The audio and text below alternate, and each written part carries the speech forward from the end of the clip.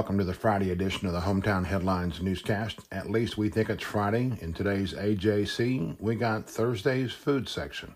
Go figure. Anyway, on to the headlines this morning. Number one, we'll start with coronavirus. Gordon County has recorded its 10th fatality.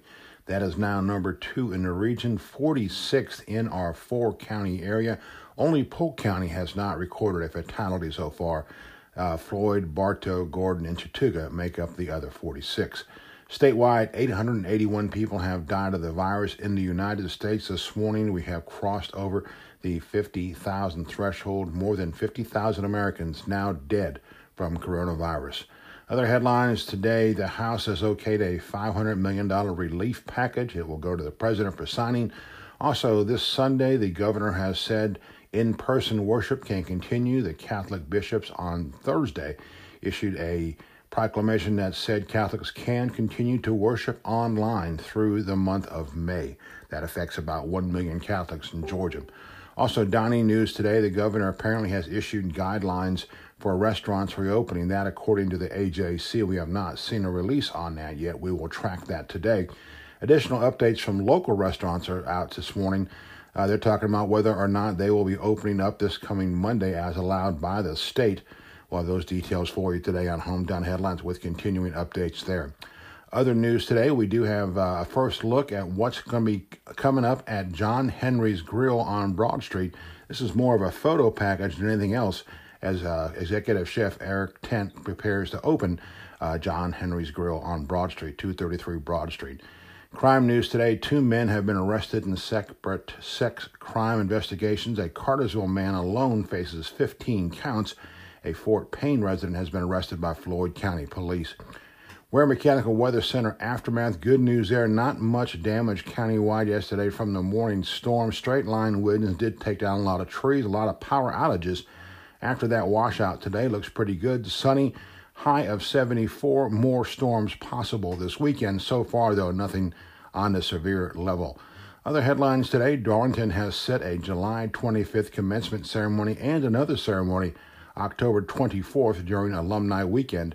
Students and families can elect to attend either or both.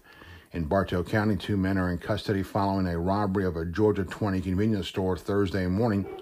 Obituaries today, we say farewell to Robert Dwayne Bannister, Mrs. Laura Olivia Johnston, James Glover Meeks Jr., Mrs. Jeanette Arp Nichols, and Mrs. Charlotte Gravely Owens. We have the Crime Watch report from across northwest Georgia. Floyd, Bartow, and Polk County is now available.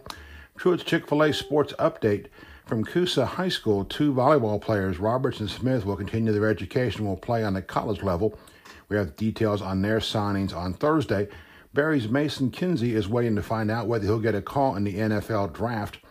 We have the latest on the Atlanta Falcons as they do make their first pick. It's a Clemson player. He is the number 1 pick, number 16 pick overall for the Falcons.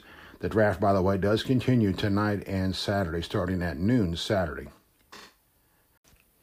And now, Friday's rant of the day, we'll call this one, The Adults Are Now in the Room.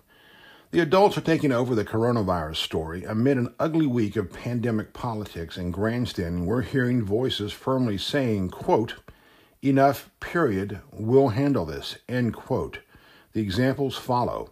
Maybe it's the restaurant owner on Broad Street who has built Bistro 208 into one of the region's premier dining experiences. Bob Bloomberg announced Thursday he'll reopen once we hit that 14-day mark spelled out in the national guidelines.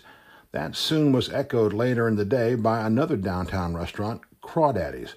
Several others said they'll be waiting a bit longer than Monday as well, going with a to-go option, curbside pickup for now, as they watch how conditions change here in northwest Georgia. Those all are after the governor said dining could resume on Monday with certain conditions. Or maybe it's the bishops guiding the 1 million Catholics in Georgia who, after prayerful consideration, have chosen another month of online masses rather than opening the churches and congregations up to potential virus spread. Other churches are making their own decisions, and so far, most are staying digital, at least for the next few weeks. That was after the governor said in-person services were okay starting this weekend, as long as social distancing was practiced. He likewise also said he does prefer the online services for now. Or maybe it's the directors behind WinShape who announced the whole summer of in-person camps have been canceled because of safety fears. They're instead hoping to offer some dynamic at-home content as an alternative. We're not sure where the governor stands on summer camps, but with the shelter-in-place expiring next Thursday night at midnight, it probably is a moot point anyway.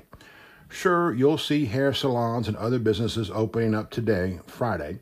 You'll see some socially spaced sit-down dining on Monday as well, and some local congregations indeed might worship together under one roof this Sunday as well.